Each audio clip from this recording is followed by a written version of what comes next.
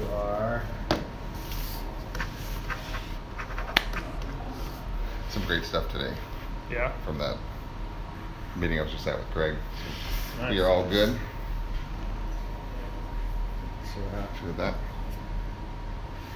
We live on Very Instagram. good stuff. you are live on Instagram. What's up, Instagram? Instagram, Facebook, Yeah, Anchor, what's Facebook going in the house, on? Anchor in the house. We are Happy set. Wednesday. Wednesday. It's already middle of the week. Love it. This week's flying by. Let's talk about some fun, relevant information. If you guys are watching, for those of us in the industry, one of the things I know you're thinking about is what's up from the disruption side of the world. What other companies? I want to talk about disruption for a second and the difference between disruption and innovation, Yep. right? So innovation is what you do to yourself. Yep. Disruption is what other people do to you. So what's happening is you've got a lot of people that are more reactive in their thinking, reactionary in their thinking in the industry. They're like, oh my God, what's coming in? This new model, this new model, this new model. And the fact is there's always new models. This time's a little different because these models that are coming in are way better funded and A lot more money streamlined in a in the very ecosystem, strong yeah. industry right now. Yep. So, Open Door is one of the interesting models. It just did a $235 million second round raise today, and which is interesting to me because that has a bigger picture, right? And here's what it is from my perspective: muddiness in the industry, Yeah. right? Commoditization in the industry, lack of differentiation is in the industry, the lack of perceived value is in the industry, which allows people to sit back and say, wait a second, let's look at this industry. There's billions of dollars being generated by these people, Yep. and I don't see much differentiation between them. So we should be able to wiggle ourselves in the middle and take a big piece of that pie, or a little piece of that. A little piece of a multi-billion-dollar pie is a pretty nice piece of pie. Yeah. Right? So that's kind of the big picture about what's going on, which you and I were just talking earlier today about what that actually means, right? Yeah. So what do we do from a brokerage perspective, from an agent perspective, from an industry perspective to sit back and first take stock and become brutally honest with ourselves as to how this happened, right? And then what do we do to change, right, and evolve and innovate on our own self? Because if we can't create the value from our own perception, how is a consumer ever going to see the value out there? Yeah. I mean, we did this to ourselves 100%. Now, I think for practicality purposes, the concern, for me at least, is not even the VCs pumping money into the ecosystem, because I think that drastically changes if and when the market shifts. So I actually think anyone who has to go out and raise $230 million is at an extreme disadvantage, right? Because that tells me that they are a financial arbitrage, and VCs by nature are designed to pump money into a bunch of different opportunities, hoping that one has a major exit and pays off. Right. And most of them don't. You look at Unilever bought Dollar Shave Club a year ago for $1 billion, and that merger's failed, right? They are struggling, Right. and so most of the time, these things fail. My concern is that for anyone who realizes that, you're sitting back saying, it probably won't work, right? It'll probably fail. What I think we need to be doing from a practicality standpoint is saying, what if it works, right?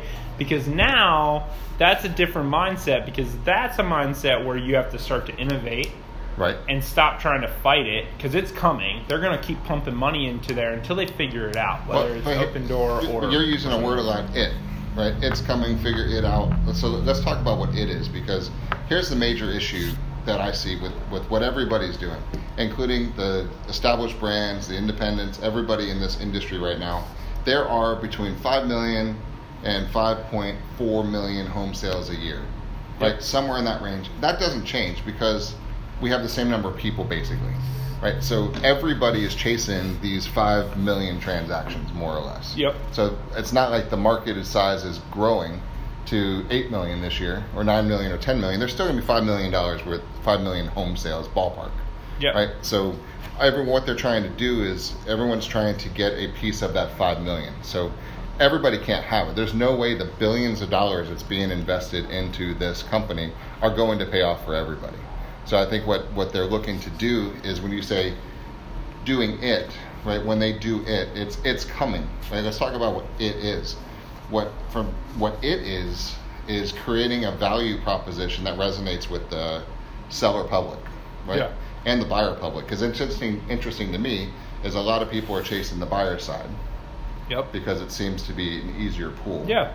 Because there's cloudiness in the buyer side like you wouldn't believe. We've got about 100 million internet leads flying into an industry that's resulting in 5 million sales. Yep. So that's 95 million pieces of junk that people are fighting over to do something. True? Well, 100%. It's repetitive searches. It's, multiple people, one person sending in multiple lead forms. You do that across millions of people, then it results in all these bullshit leads. And then here's the bigger gut check for everybody in the industry right now. If you do your job correctly, right? Everybody who's had past sales, right? If you've sold a home before, these people that are trying to get into our industry and your industry are pretty much out of luck if you do your job right. Because when you did a good job for Bob and Mary and you sold them a house over on Oak Street and you did a good job, you're solidified in their brain as the real estate professional who is top of mind. So it doesn't matter which company, which model comes out. If they trust you, if they know that you have their back, you did a good job and you're providing value, they're not going to go anywhere else. Does that make sense? Yeah, 100%. So where people have lost the ability to really monetize in this industry is by getting sloppy.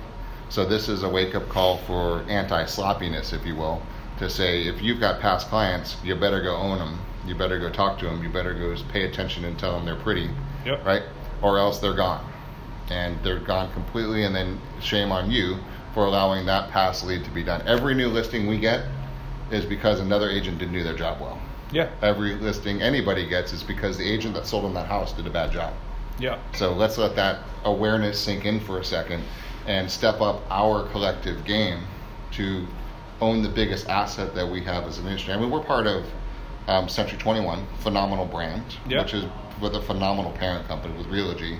That's controlling more than a third of every real estate transaction in the country. That's a pretty nice market share, right? Biggest around, biggest in the industry. Yeah. So with that said, there should be only 2/3 of the industry left for grabs. But then you've got Berkshire Hathaway that says, hey, we're second. Right? Then you've got Keller Williams, and then you got those type of companies that have their shares too. There should be no room, but there is because there's been a lack of differentiation and value out in the marketplace, and that's fixable. And that's what I think we can. Well, talk about today. I think the big opportunity in white space that all of these startups are trying to take advantage of is the fact that they're trying to do what Uber did for the driving world. They're trying to make it easier. They're trying to simplify it, right? And the reason being is for everything you just mentioned. We have, I believe, the brokerages and all of the franchises of those brokerages within each market have spent so much time trying to compete against each other and battle each other and, we do this and they don't do that and we do this and they don't, that they've actually lost sight of the fact that there's all these other people that are saying, you guys are doing it so old school and fighting over things that people don't care about, right? You're fighting over all these things that the general public doesn't care about. Who's got the office count? Yeah. Who's got a number of agents? Nobody gives a shit. Yeah, no one cares. Yeah. No one cares. And so at the end of the day, what they're looking to do is say, we're going to slide in here and we're going to bring value to people in stuff they care about, which primarily is time and ease, right? The perception of it. The perception, at least. And that's what Uber is.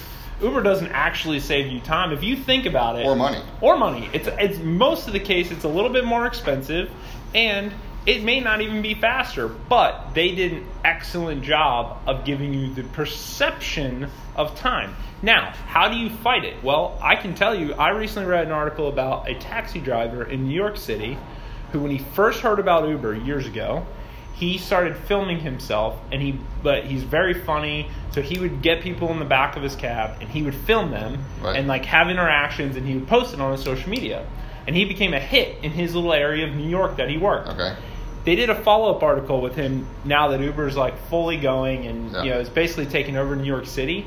He's still one of the most successful and widely used taxi drivers in that area, primarily because he's built so much value and brand in that area that even Uber can't touch him. He's the go-to. Right. He's the go-to guy. He owns that because they want to go in his cab, right? So that's what brand is. Brand is making someone do something that without asking for it. That's what it is, right? It's providing an experience. Right, but when's the last time Apple ran an ad on Facebook to you and said, hey, click this button and come buy the iPhone? They don't. Right? Yet we all still own an iPhone. That's all brand is. When you can get someone to want to do business with you, that's brand. And so as an agent, because that's primarily who's watching us, what I want to focus on now is how do we help them do that concept? How do we help them build brands so that no matter how much money Opendoor raises, whether it works, whether it doesn't, whether it's Knock, whether it's Zillow's new instant offer, no matter what it is, because there's a million different things out there. They're going to throw a bunch of crap on the wall and see what sticks, and eventually something's going to stick. But no matter what it is, how do we teach an agent to build enough brand in their marketplace that allows them to still live and be successful? I think it's an interesting point because they're trying. You said let's see what sticks, right? You as an agent watching right now already have stuff that's sticking, because if you've done deals already, you've already won, because you've already captured the customer that people are just now trying to attract. So the biggest asset base we have is the past customers in your database, right? And your sphere and your natural market and people that you touch that actually think favorably of you, that trust you and know that you got their back. That's really the ultimate thing. So you already own that brand. When I say brand, I'm not talking about C21 or KW or Remax. That's irrelevant. We'll talk about that later. That's a logic stack that builds behind you as the brand of the emotional tie and connection to that client. So if you're going to be in this industry, if you're new, great. If you're experienced, great. If you're at a level doing 50 deals a year, great, right? You're at your baseline though, right? If you're doing 50 deals a year and you have the desire to get to 75, you're just like a brand new agent that's doing nothing, that's trying to get to 25. So let that sink in for a second, because you have to do things differently than you've ever done to get the results that you're going to want, right? So how do you do that? So let's be self-aware enough to not bullshit ourselves, to think that things aren't the way that they are, right? So let's understand that. So you have to talk to people to portray trust. 100%. Right? That is your 100% value proposition. That's it. Is do you provide value? And by value, it's either do they perceive you're going to bring them the most amount of money, or do they perceive that you're going to give them the best time and the efficiency, and ultimately can they trust you? Right? So that's it. So if you have a group of people that trust you and like you already, you're already probably at a level of production that if it's comfortable for you, fantastic. Love those people, coddle those people. You're going to have a continual base of referral business. But you're probably not going to get to that next level without doing something different, which means you're going to have to reach out and earn trust of different people. So I talk to a lot of agents. We've got several hundred ourselves that are happy doing 20, 30, 40, 50 deals with a nice lifestyle, but they'd like to maybe raise their price point. Right? They'd like to get into the $1 million plus price point. They'd like to get into the waterfront neighborhoods. They'd like to nice golf course communities rather than the different price points they're in. So let's talk about how would you bring value to a seller in a market that you're not in, which is relevant to new and experience at whatever level that you're in. So how do you do that? Because it's cluttered space. Because I was at a meeting earlier today with Craig, and we were at a lunch breakout. We were talking to this guy who's not in our industry at all, and we were having conversations about he was considering selling his house, right? And I said, what is the differentiation point for you, right? How are you going to select who you're going to hire next, right? And is it an agent? Is it a company? Is it a postcard? Is it a sign?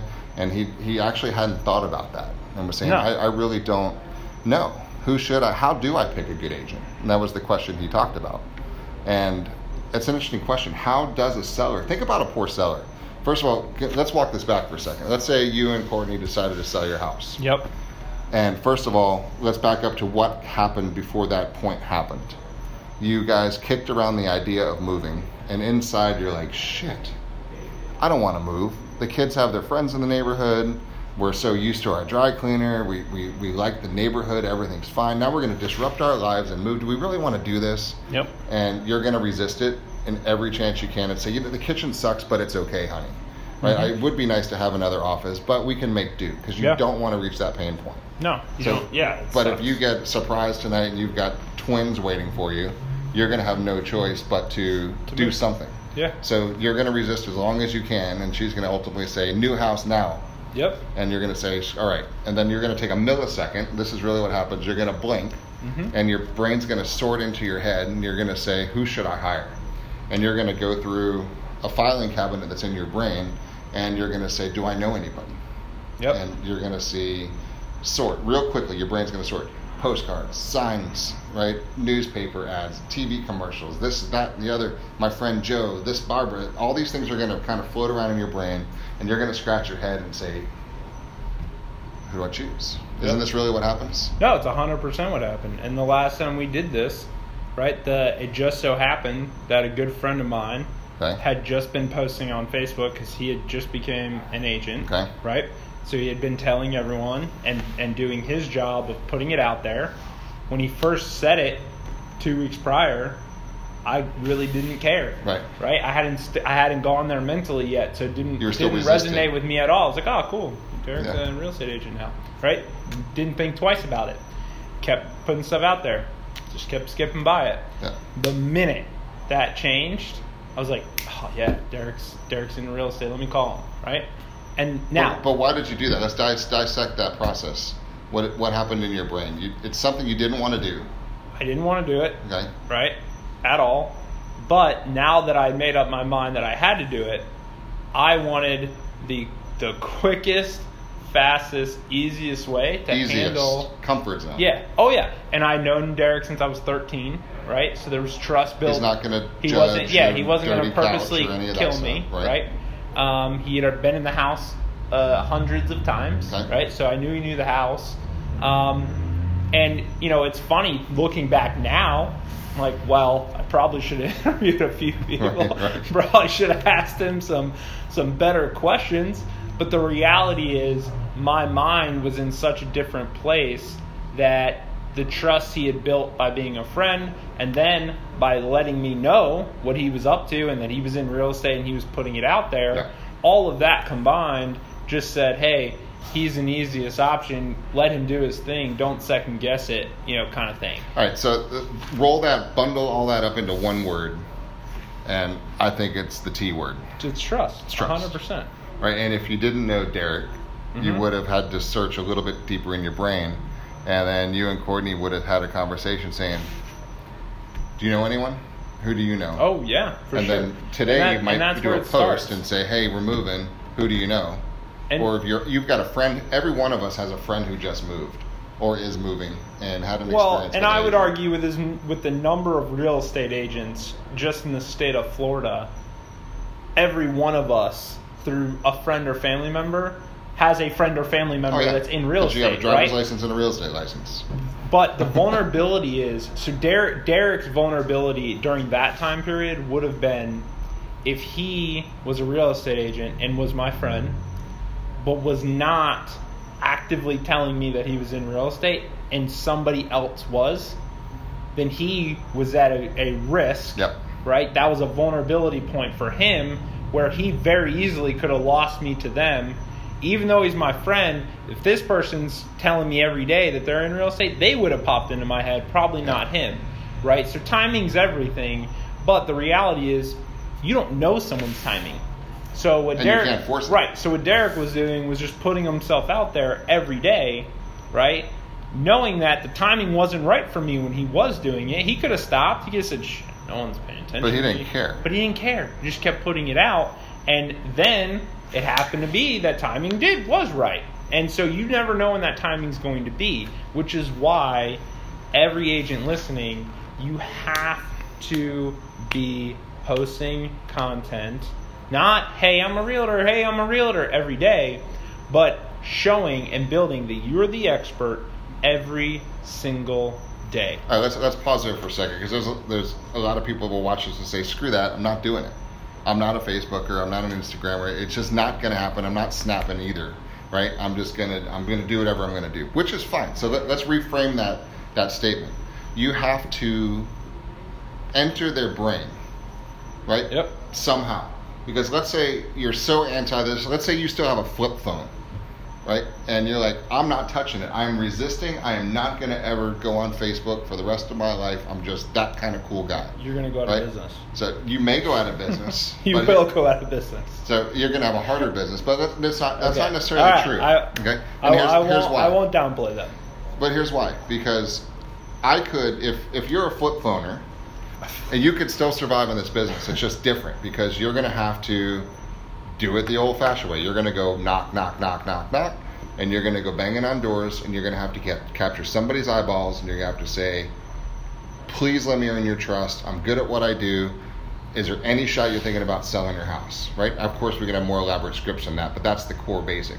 And they might say, screw you. You go to the next door, knock, knock, knock, knock. Hi, I'm Jeff. Please trust me. I'm good at what I do. Do you want to sell your house? Next, knock, knock, knock. I promise you that will work.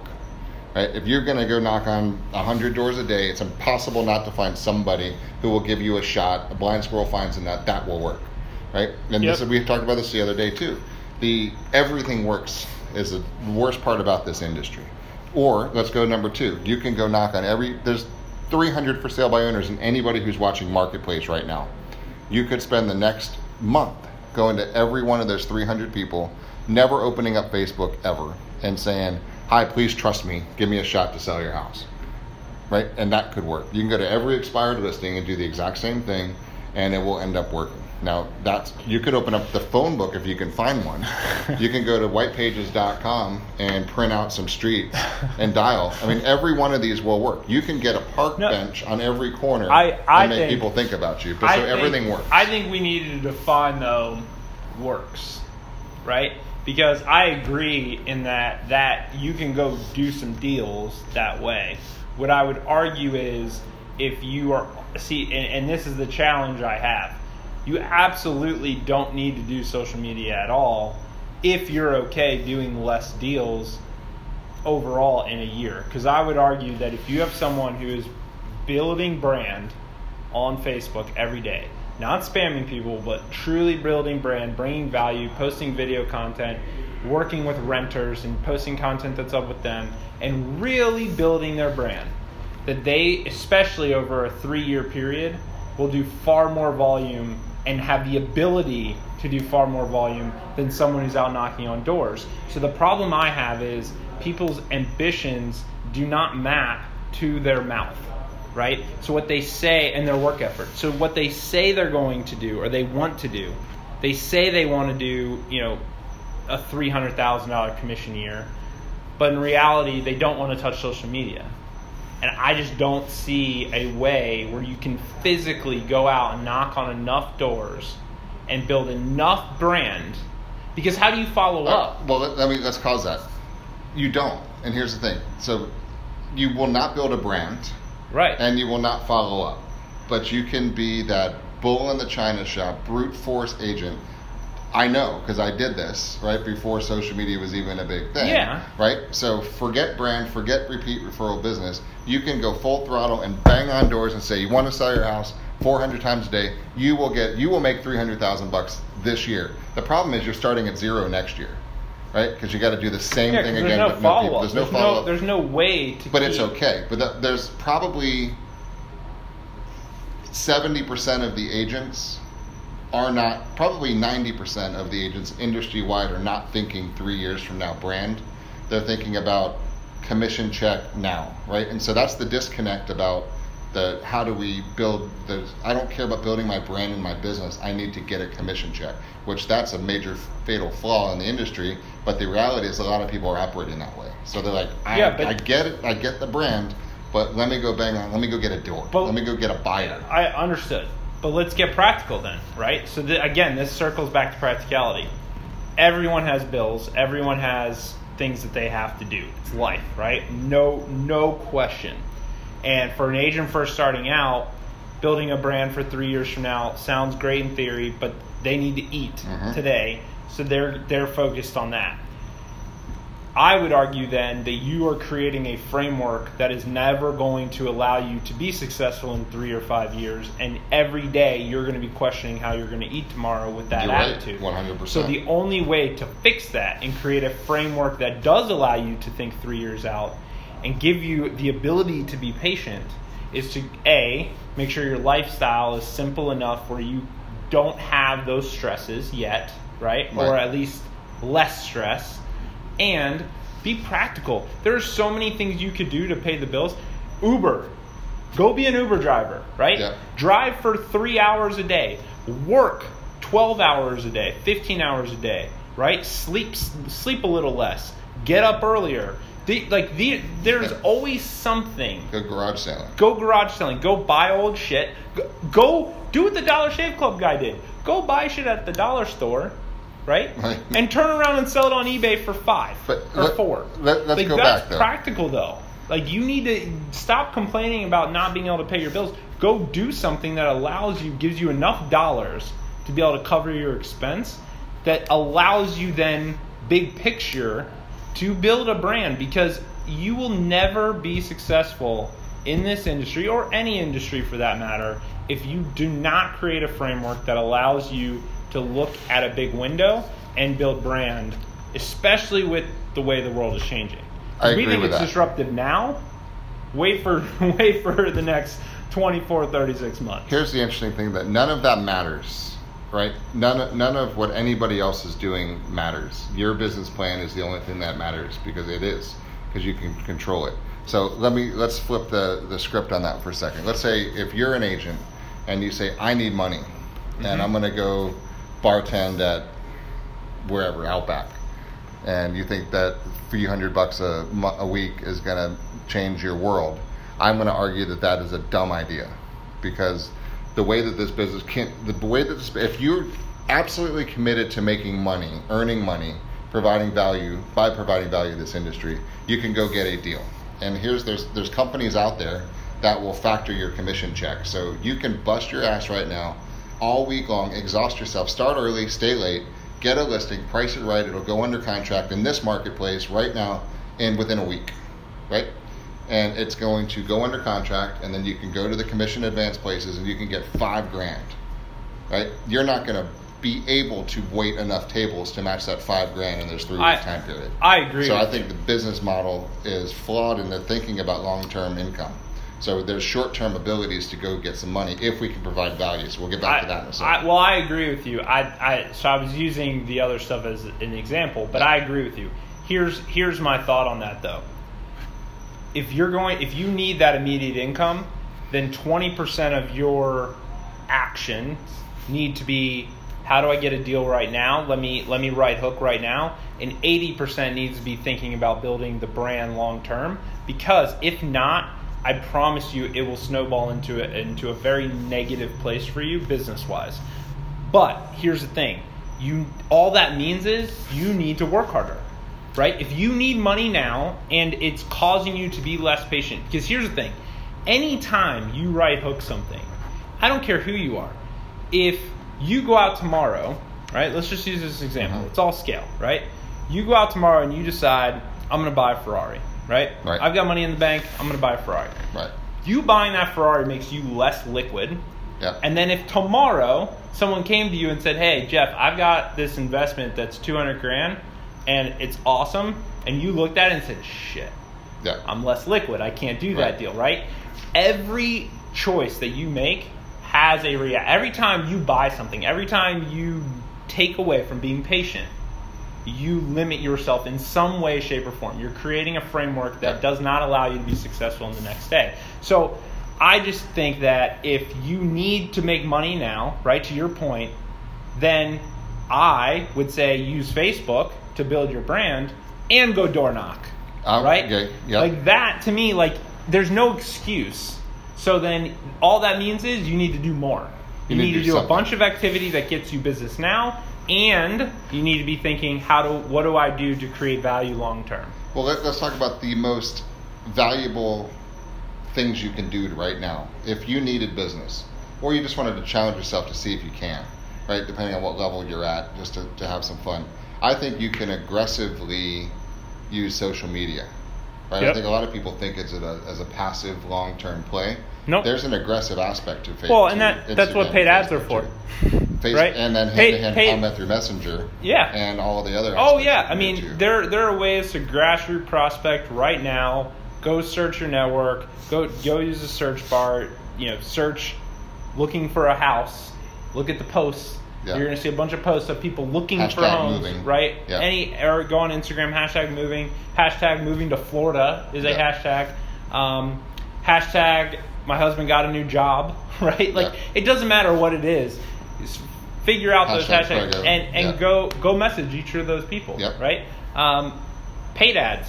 Run a paid ad for $5 a day. You'll get in front of people and you can right hook them there. Or bang on doors. Or go get. But the point is that if you need business right now, to your point, it will work. Go bang on doors. Go knock on doors. But just because you're out knocking on 400 doors does not mean that you have an excuse of why you're not also building a brand on Facebook. Because if you're knocking on 400 doors, you're going to see probably 65 people, right? Or maybe 100 and something. Maybe. And it took you all freaking day, 2 days to knock on 400 doors. Uh-huh. And in that same time period, you could have reached thousands and thousands of people in the air conditioning in July in Florida as a way. Yeah, I mean, Jessica told me today that the last video she posted got over 1,300 views in 3 days. Okay, there you How go. in the world would she have ever talked to 1,300 people? So, I just think that patience is an issue for everyone, and it's life that causes us to become impatient, and I get it. Hell, when a Ferrari drives by, I want one too.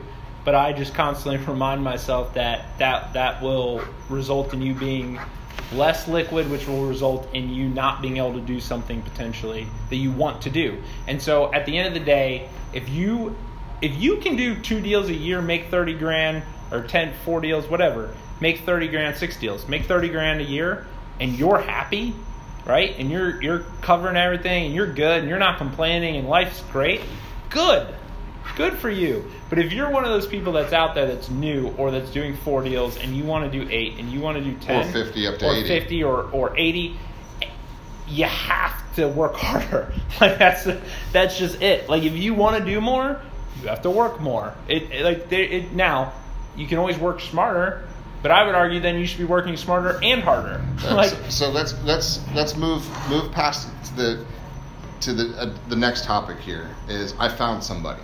Okay, yeah, you got someone to say yes. You're sitting across from them. Somebody said, I'm thinking about it. Because let's be realistic about how this works.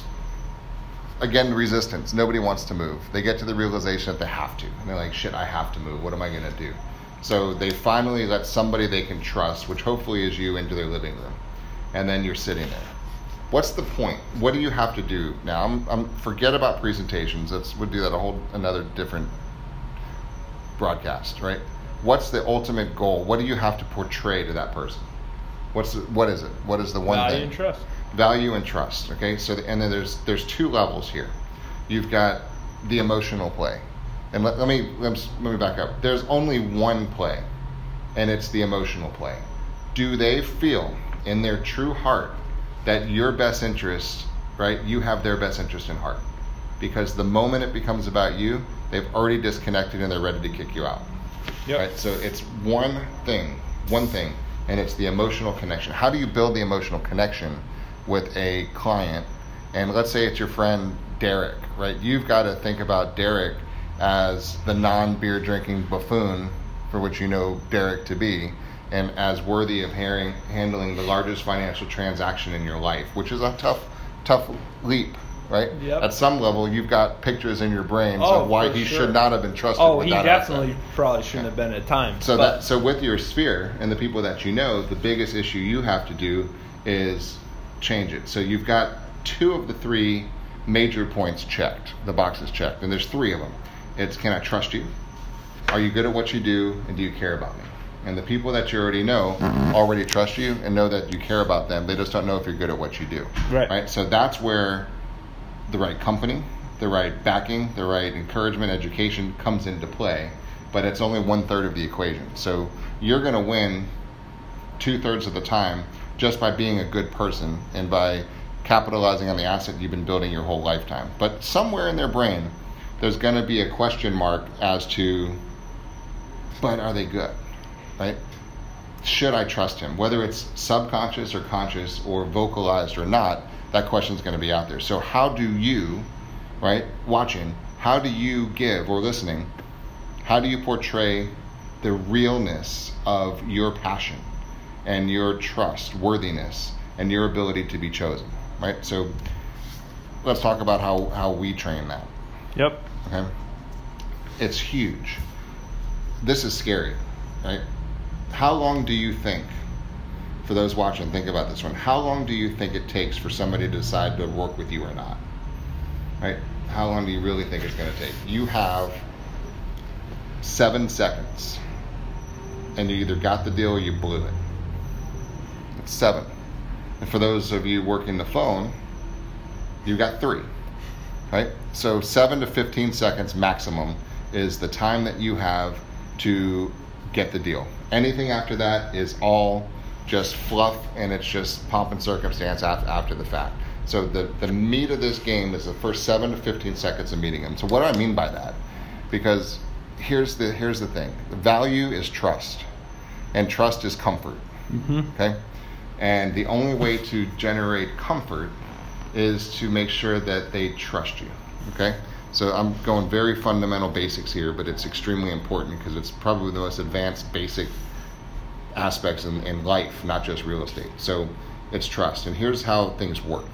When the moment you're born, you are picked up shortly thereafter by somebody, okay? And they hold you at some level, and you start to see that person on a regular basis, okay? Yep. And I'll make this story shorter than this, right? So, but you got these people that are going to take you into their arms and their heart and their, hopefully, and their life, and they're going to raise you.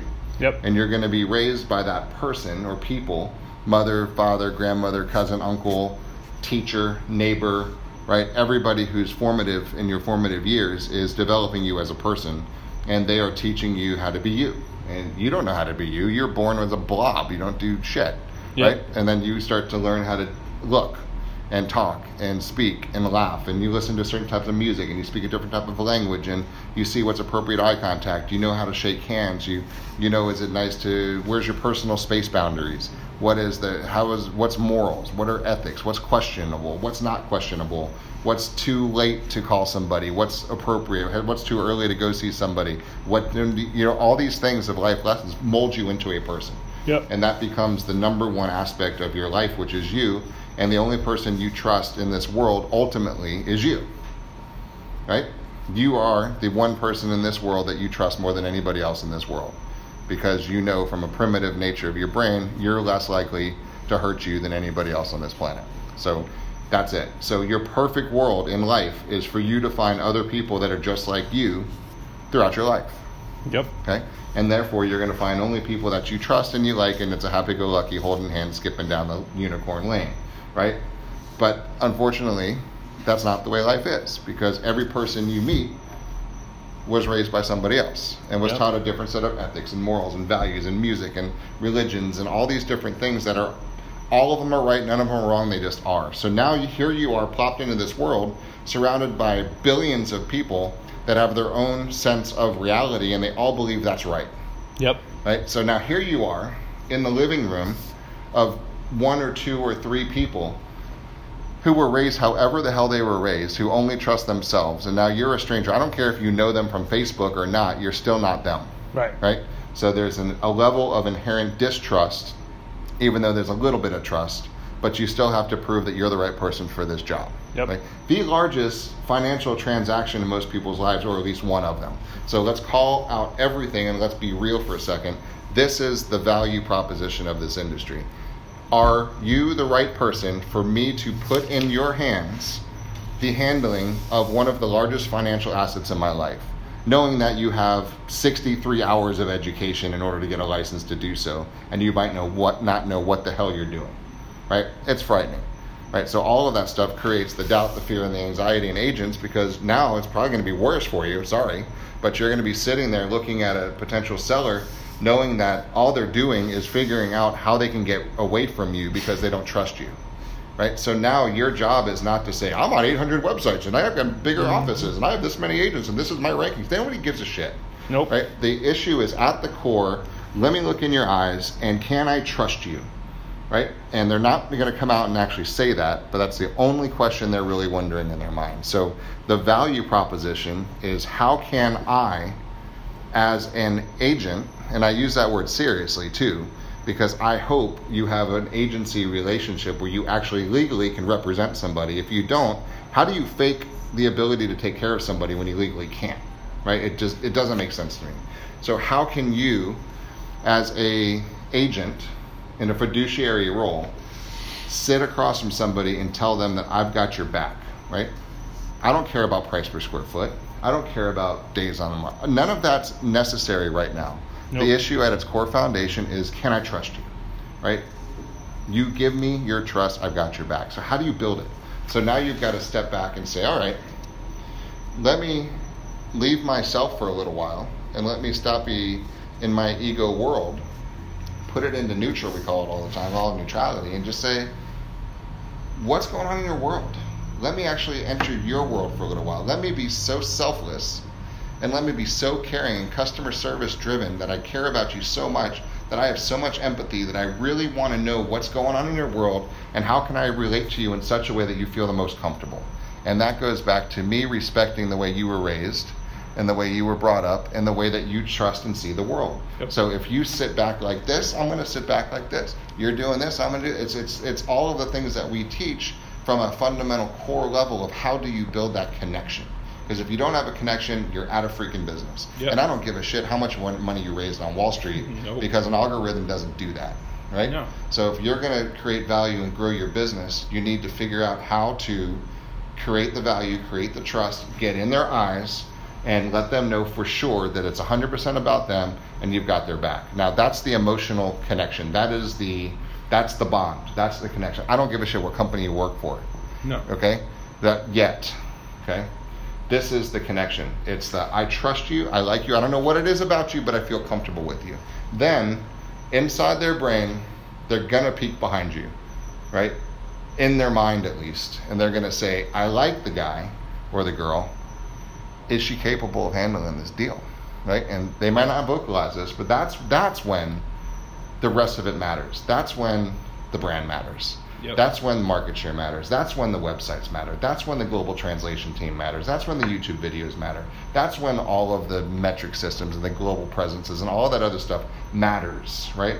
And it absolutely matters, because if they're going to trust you and they want you to deliver the highest price possible in the marketplace, if you don't have systems and tools to do that and actually articulate it, why the hell are they going to give you the deal? They like you, but now they don't have any real meat behind that, on that bone, right? So that's when you have to really look at your offering package and your company package and your brand package and say, is this attractive? Because they like me, they trust me, and I have all of this, right? That's the secret to creating value and getting business in this marketplace, in any marketplace today. Well, and to your point, I think the brand behind you brings value at that point. I think going back to, obviously you replicating them and kind of mirroring them is going to help with the trust. But the questions you're asking and the words that are coming out of your mouth matter just as much, because the way I look at this is in that first half, your personal brand and the value you're personally bringing matters. Yep. Then once they decide they like you, then it's the brand behind you and that brand. Right. The things that build the Century 21 and Beggins brand are drastically different than how you build your brand. Yep. The Beggins brand and the Century 21 brand is built on, history, number of transactions, the proof in the marketplace. That's our brand, right? The agent's brand, though, no matter who you're with, is the value that you can bring and your ability to actually care, right? So I'll give you an example. When I was selling my home, obviously a lot going on. We ended up selling our house very quickly. We listed like Sunday night. By Monday, we had 5 showings. We had 5 full price offers made on Tuesday, and one of them was all cash, which was obviously the one we wanted to take. The disadvantage to that was, hey, by the way, you guys need to be out in 7 days when the guy wanted to close. I'm like, well, we haven't even looked at a house yet, right? Like, we knew what we wanted, but we hadn't even really looked. And so one of the issues that came up immediately was an issue with our AC. And the reason that I know that I made the right decision with the agent that I did was from minute one when he sat down with us, and obviously I knew Derek, but he said, listen, I know you guys have all this going on. I know you have to go look, for a house, and there's, you're starting a new job. There's so many questions. You worry about that. Anything that comes up with the house, I will take care of, right? Yeah. So the AC issue comes up. So that was him building trust. But his brand and his follow-up was AC issue comes up. He calls me and says, hey, we got an AC issue. Don't worry. You just do your thing. I'll let you know what's up, right? But I'm going to call the AC guy out. I'm going to get him out there. I'm going to meet him at the house. We're going to get it all. And he took care of all of it. I didn't show up. He got it straightened out. We went home shopping, and we took care of the move while he did everything over here. So I think... And he never forgot that. And I never forgot it. So I think the bottom line is you have to be the resource. When you sit in front of them in that first little bit and learn about what their situation is, your questions need to be around that. Oh, you're worried about an electrical issue? You know what? I know an electrician. Do you want me to call him for you? Like, we'll get him out here right now. Oh, you need help moving? You need moving boxes? Oh, I got moving boxes. Right. Like, those are all things that are, you become a resource, and that's how you're building your personal brand. And that stuff matters so much. It really does. You're right. Here's one thing that you mentioned that I think gets overlooked a lot on this one, because we talk about connecting and reaching out to people, and it's a big thing. But let's talk about how communication actually happens, right? Take a pie chart in your brain, and 7% of it, 38% of it, and 55% of it. Imagine you get a big old circle on your contract I was helping an agent with, but you picture a pie chart. 7% of it is words. That's it. The other 93% of all communication is completely nonverbal. Think about that for a second. Only 7% of the words, 93% is nonverbal. And where trust is built is nonverbally. It has nothing to do with the words. It has everything to do with how the words are rolled out, the sincerity behind those words, and the relevance to the words to their world, right? Yep. So here's where 98% of the agents fail and blow out of this business. They don't know the words, right? So when they're connecting with the client, they're sitting there thinking about what they're going to say next, right? What's the magic? What's the right thing to say? How do I say it? What's my thing? What's my words? And they don't know their presentations. They don't know the scripts. They don't know the relevant talking tracks. I don't care what you call it, but you don't know your trade, right? And if you don't know your trade, you're constantly going to be worrying about what words you're saying. And then when you're worrying about the words you're saying, your client's looking at you like you're blank stare because there's nothing real behind you, because you're worrying about words and you're not worrying about connecting. So that's why most agents don't get a connection and they don't get much business, because the clients ghost on them because they didn't feel the connection and they weren't real. So that's why we spend a lot of energy, right, training the way that we train so the words can become internalized. Because when you can go on autopilot and you don't have to worry about the words, you can now spend all of your time focusing and connecting on what's going on with the client you're actually talking to, right? Because that makes the big difference on how this actually works. So that's it. If you're not connecting at the level, if you're not producing at the level which you know you should be, I want you to do an internal audit, self-gut check right now. And if I said, come over and do your listing presentation to me right now, could you do it? Right now, not tomorrow, right now. Yep. And if I said, I want to buy a house, do you have a presentation that you go through? Do you have a process that you go through? If I said, what's my home worth? Do you know how to handle that? Where's your pre-qualification script? Where's your strategic pricing analysis? Where's your seller's cost estimator? How do you go through timing of the marketplace? How do you run your business? Because if you're not running your business like a business and you don't have these things in place, you're going to be running loosey-goosey, and their spidey senses, if you will, are going to say, you don't know what you're talking about. I don't trust you because you don't seem competent.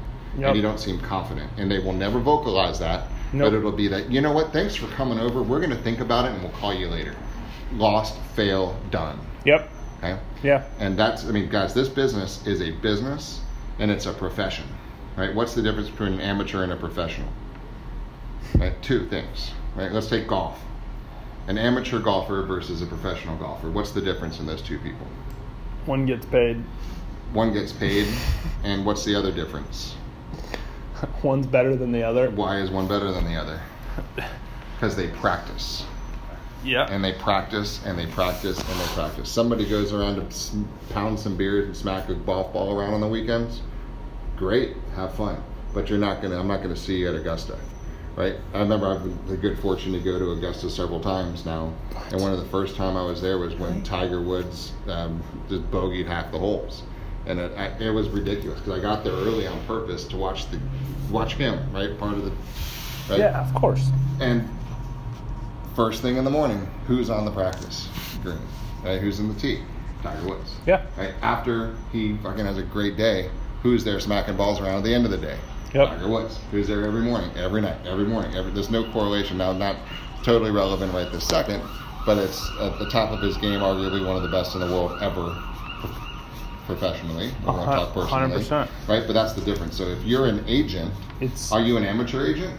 Or are you a professional agent? Professionals, agents in this business are making deep 6 figures, 7 figures, right? Amateurs are just screwing around doing 3, 4, 5, 6 deals a year, and that's amateur. And at some point in this industry, amateurs will be knocked out, and that's what a lot of the disruptors look into and say, why is Susie Smith, right? Sorry if your name's Susie Smith, that was a hypothetical name. Why is Susie Smith in this industry? Look, she does 3 deals a year. She makes $12,000 and she sits around doing shit.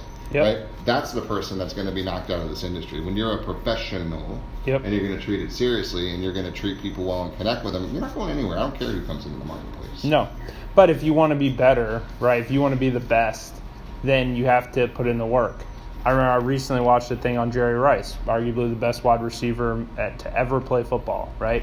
And one of his teammates said the most amazing thing ever was that the year after they won the Super Bowl, he came in to clean out his locker, right? And he sees Jerry Rice out on the field running sprints. Yeah. Season didn't start for months. Yeah.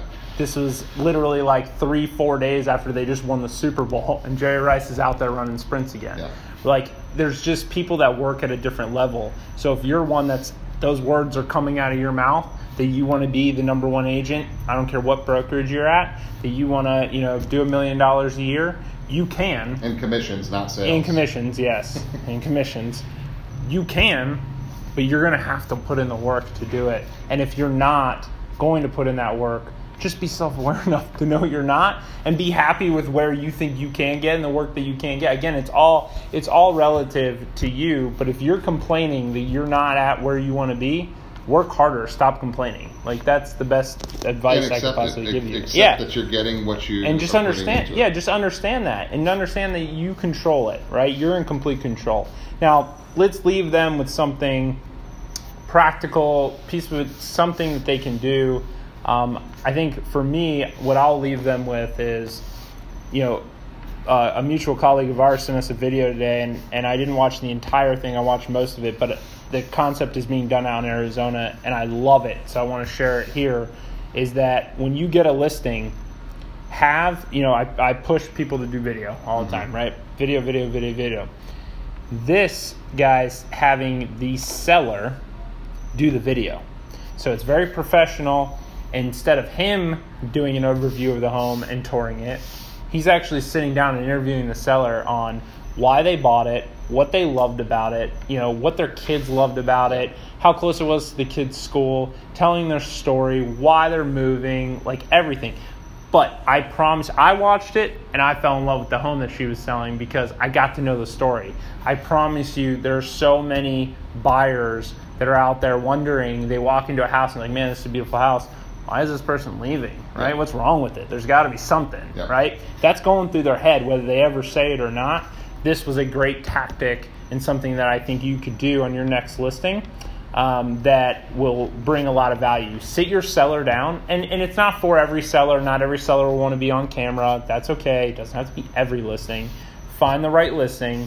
put your seller in front of the camera, and just even if it's you with a phone or an iPad, interview them. Say, hey, what did you love about the house? Why did you move here? How long ago did you move here? What did you do? What was your favorite part of the house? What did your kids love about it? What's the neighborhood like? Have them tell the story, right? It's their house. If you do it as the agent, you have something to gain, right? So it's harder to trust that for being what it is. But if you actually have the seller do it, I think that's really powerful.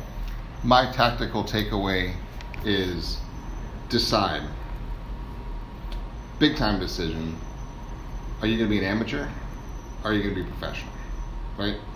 And pick one and live that.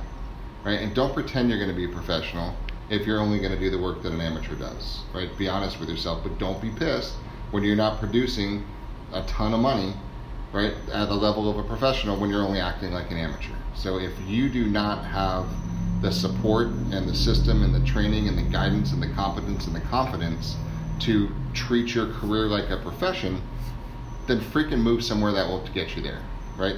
That's the answer. Learn your trade, learn your presentations, learn your skills, learn your processes. And then when you're face to face with somebody, you can actually connect, and behind you, they will feel the confidence. They know you know what you're doing. They know you know what you're talking about. They know that you're the person they can trust.